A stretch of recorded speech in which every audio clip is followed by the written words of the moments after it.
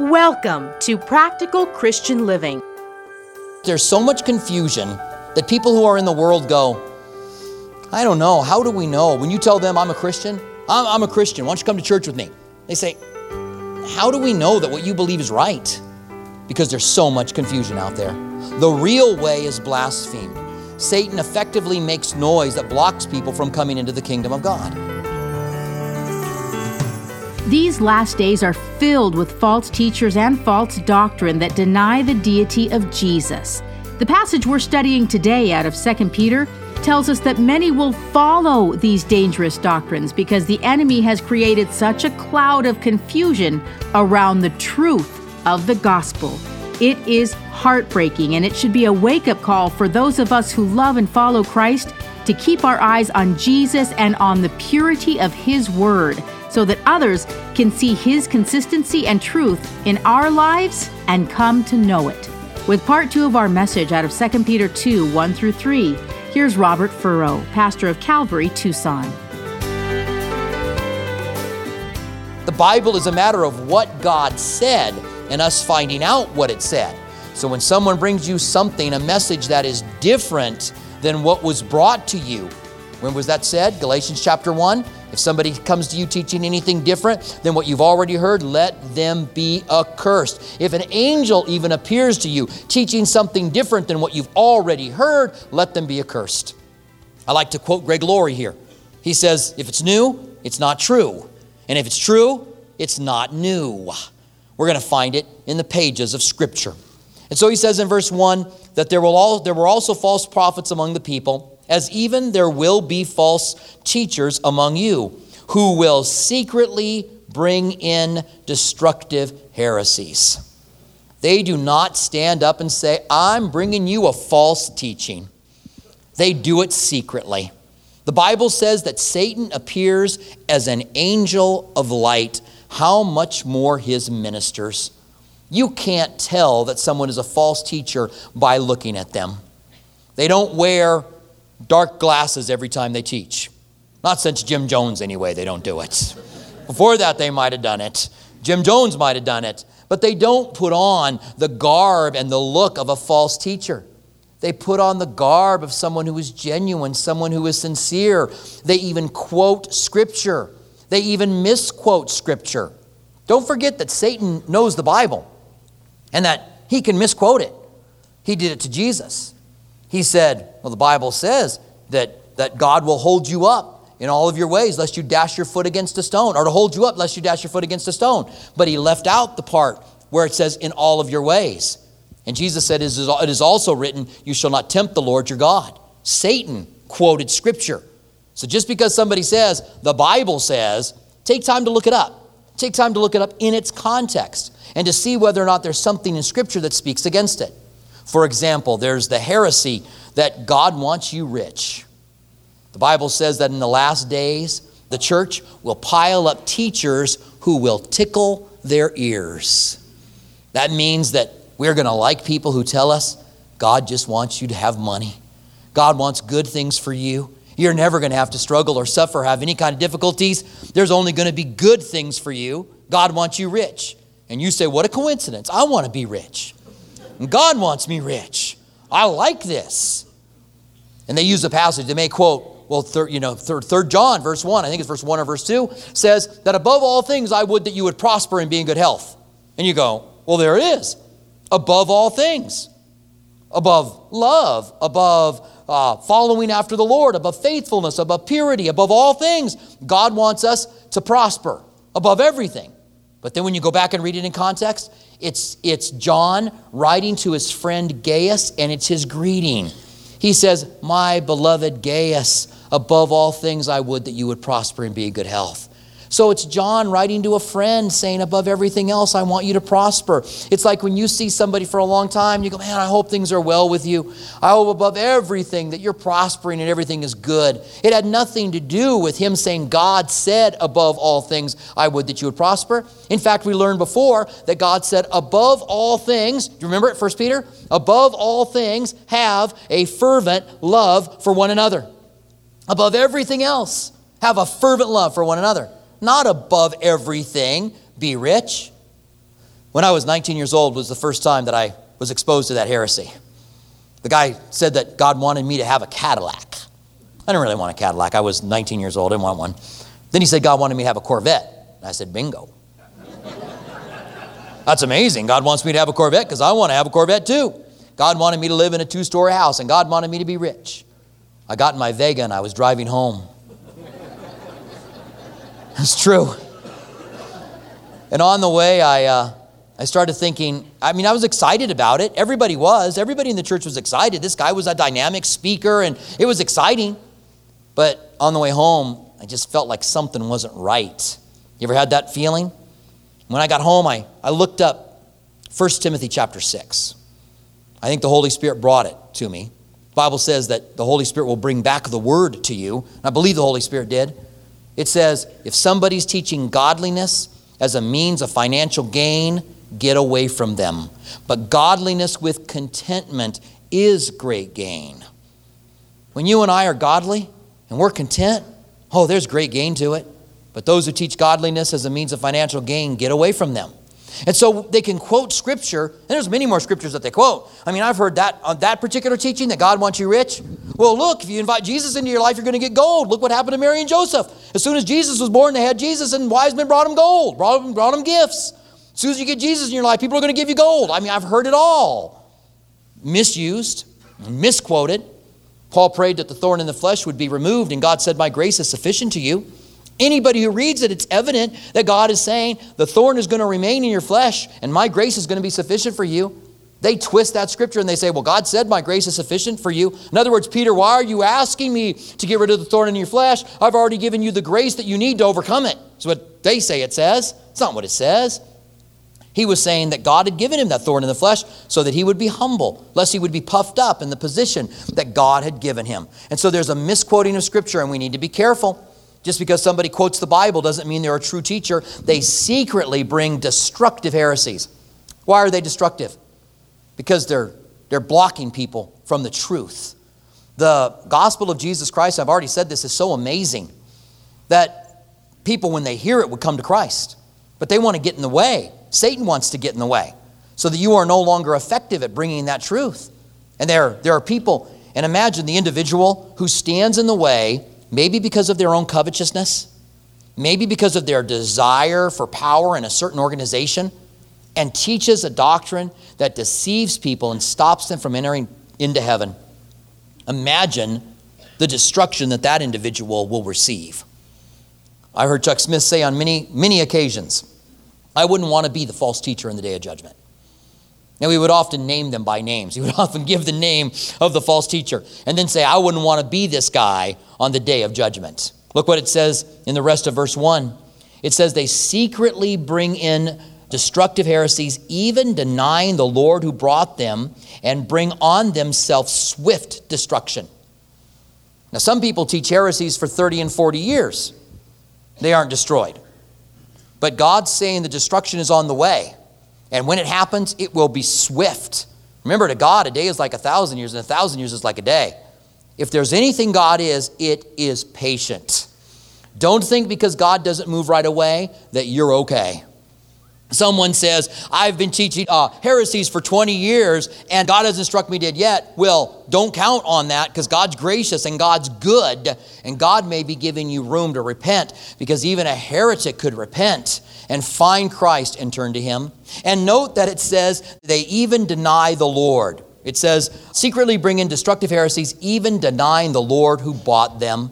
One of the things about false teachers is that they even come to the point. It doesn't mean they all deny the Lord. It means they'll even come to the point of denying Jesus. I think of the Mormon church. They want to be called the Church of Jesus Christ of Latter-day Saints now. And they've gone on a campaign as of late to put out as much teaching as they can about what they believe so that you can't find what they believe that's not biblical. So that you'll be looking for, what do they believe about? Or if you're talking to a Mormon, you'll say, do you believe that Jesus is God? Yeah, we believe Jesus is God. Do you believe that if you receive him into your life, you'll be born again? Yeah, we believe if you receive Jesus in your life, you'll be born again. Do you believe? You'll try anything you can think of to ask them if they believe it, and they'll tell you that they do. But what they won't do is come out and tell you what they believe that's weird. They won't tell you that they believe that God used to be a man and that he ascended to the place of God and that he lives on a planet somewhere in the universe. They got a planet close to some star that they call, and that he lives there. He's called Father God, and he lives there with Mother God and has sex with her to have spiritual babies to populate the earth. That they won't tell you. And you say, well, do you believe Jesus is God? And they'll say, yes, we believe that he's God. And you say, well, so do we. But they don't uniquely believe that Jesus is God. In other words, they believe that when you die, you could have your own planet, and several wives, by the way, have sex with them throughout eternity, and populate your own planet with spiritual babies. That's what they believe. But they won't tell you that that's what they believe. They don't believe that Jesus is uniquely God. The Bible says, in the Old Testament, God said, I am God and there is no one like me. I am God and there is no other like me. The Bible says the Lord our God is one God.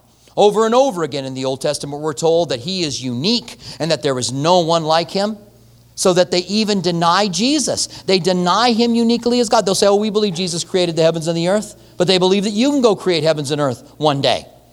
The Jehovah's Witnesses, on the other hand, deny the deity of Jesus. And it's interesting, they might even lie to you about it.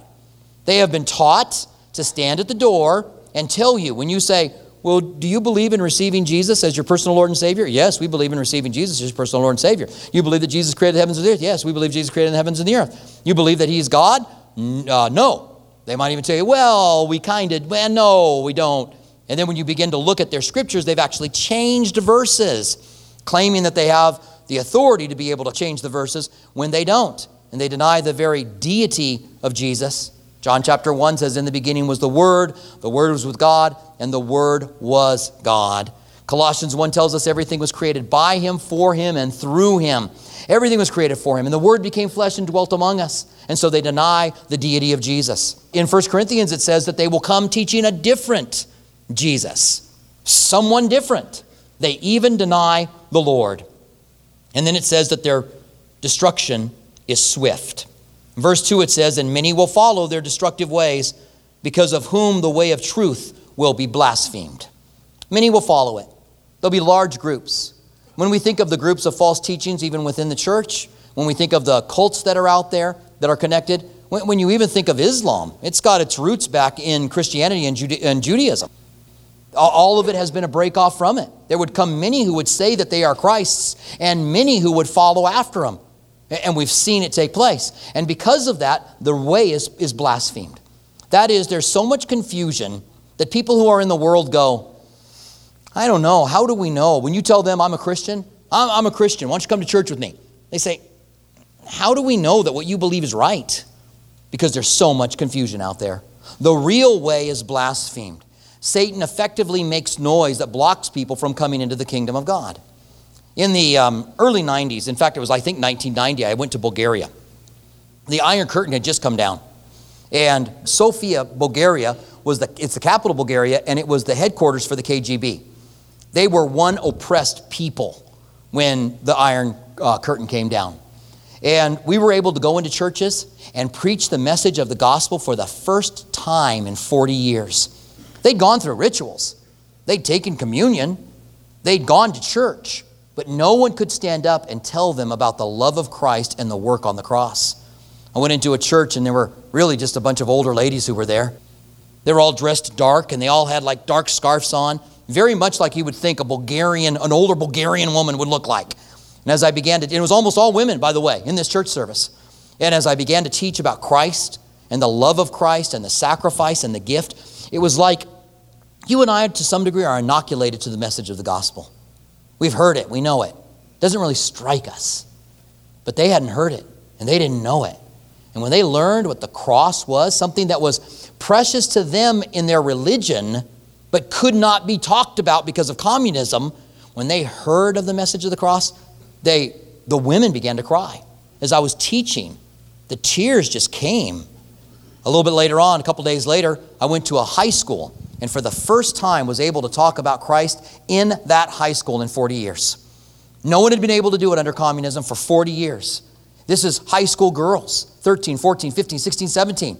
As I talked about the cross and the sacrifice and the love of Christ, again, those high school girls began to cry and began to weep. It was like it just struck them. You could stand on a street corner and you could start talking about Jesus. You'd gather like 150 people. It was like downtown Sophia. They'd come around you.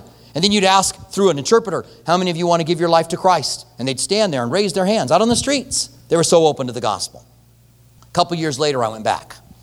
Now there would only be 10 people that would gather on a street corner. No longer would people cry when you would go in and tell them about the message of the gospel. But what also happened in Bulgaria, and I'm sure it happened all throughout the old USSR, and that is that the Mormons went in. The Jehovah's Witnesses went in. The faith teaching, the you're going to be rich teaching went in. And all of a sudden they saw all of this noise. And it effectively caused them to go, it's just another one of these guys. How were they going to know? How were they going to see? How were they going to know that I was different than anybody else that they had been seeing? How would they know that I had the truth? Because all of that was out there. That's Satan's ploy, is to create such noise that people would believe it. And the way of the truth, look at it again in verse 2, in the very end there, because of whom the way of the truth is blasphemed. Many will believe their lies, and the way of the truth will be blasphemed. And then it gives their motive. There's a demonic motive, but there's a motive for the individual. By covetousness, they will exploit you with deceptive words. Covetousness, they want what you have. The bottom line is it's about money. That's the bottom line. It's about what they can get from you. When Paul went to the church of Corinth, Paul worked making tents. And he said, not that I didn't deserve to be paid. He said, I did. But I wasn't going to let you think that I was taking anything from you. He wanted them to know that he came for them, to minister to them. When a person is teaching heresies, it's an individual that's trying to draw people to himself. Not always just for the money, but because he wants what you've got. He wants the power. He wants the authority over your life. Oftentimes, heresies are accompanied with an abuse of money, with an abuse of power, with an abuse of position, telling people what they can do, lording over people. Peter said in 1 Peter chapter 5 that those who pastored the church among, not to do it for greediness, not to lord over the people, but to do it eagerly and willingly, and to do it by example is what God wanted. But there are all kinds of people that will do it just for money. In the middle of the 80s, it was very evident that there were organizations and churches and television evangelists who were just in it for the money. They would use the whole time that they had on TV to talk about the money. Then at the end, they would say, we're going to have to close our doors if you don't give to this organization. Which I would always think, well, just close them already. All you're doing is asking for money anyway. And when a lot of these guys, it was revealed that they were in sin, living in sin, it wasn't a surprise to us. It wasn't a shock, because all they were about was money. It's the reason that we didn't pass an offering plate when we came. Because people were so weary of church, they were leery. They'd go in, and if you talked about money, they were like, oh, here we go. Because that's all that they saw represented on TV. So we didn't pass an offering plate for that reason. Things have kind of changed a little bit now. It's not wrong to take an offering. It's not wrong to pass an offering plate. It's not wrong for an organization to come and put on a show or a program or a concert, and then to come and ask for money to support what they do, give you information about it. But beware of manipulation. Beware when they start manipulating you. Beware when they start saying, God told me someone here is going to give $1,000. Or one organization that I went to read one letter about a girl who had watched their program on TV and didn't commit suicide because of it. And then read another suicide letter of a girl who killed herself. And then at the end said, if you give to us today, they had passed a Kentucky Fried Chicken bucket. If you give to us today, then you're voting for the girl who didn't commit suicide. But if you choose to leave your money in your wallet today, then you're voting for the girl who did commit suicide. My oldest son was with me. He was about 10 at the time. And I had taken some money out to give in the offering.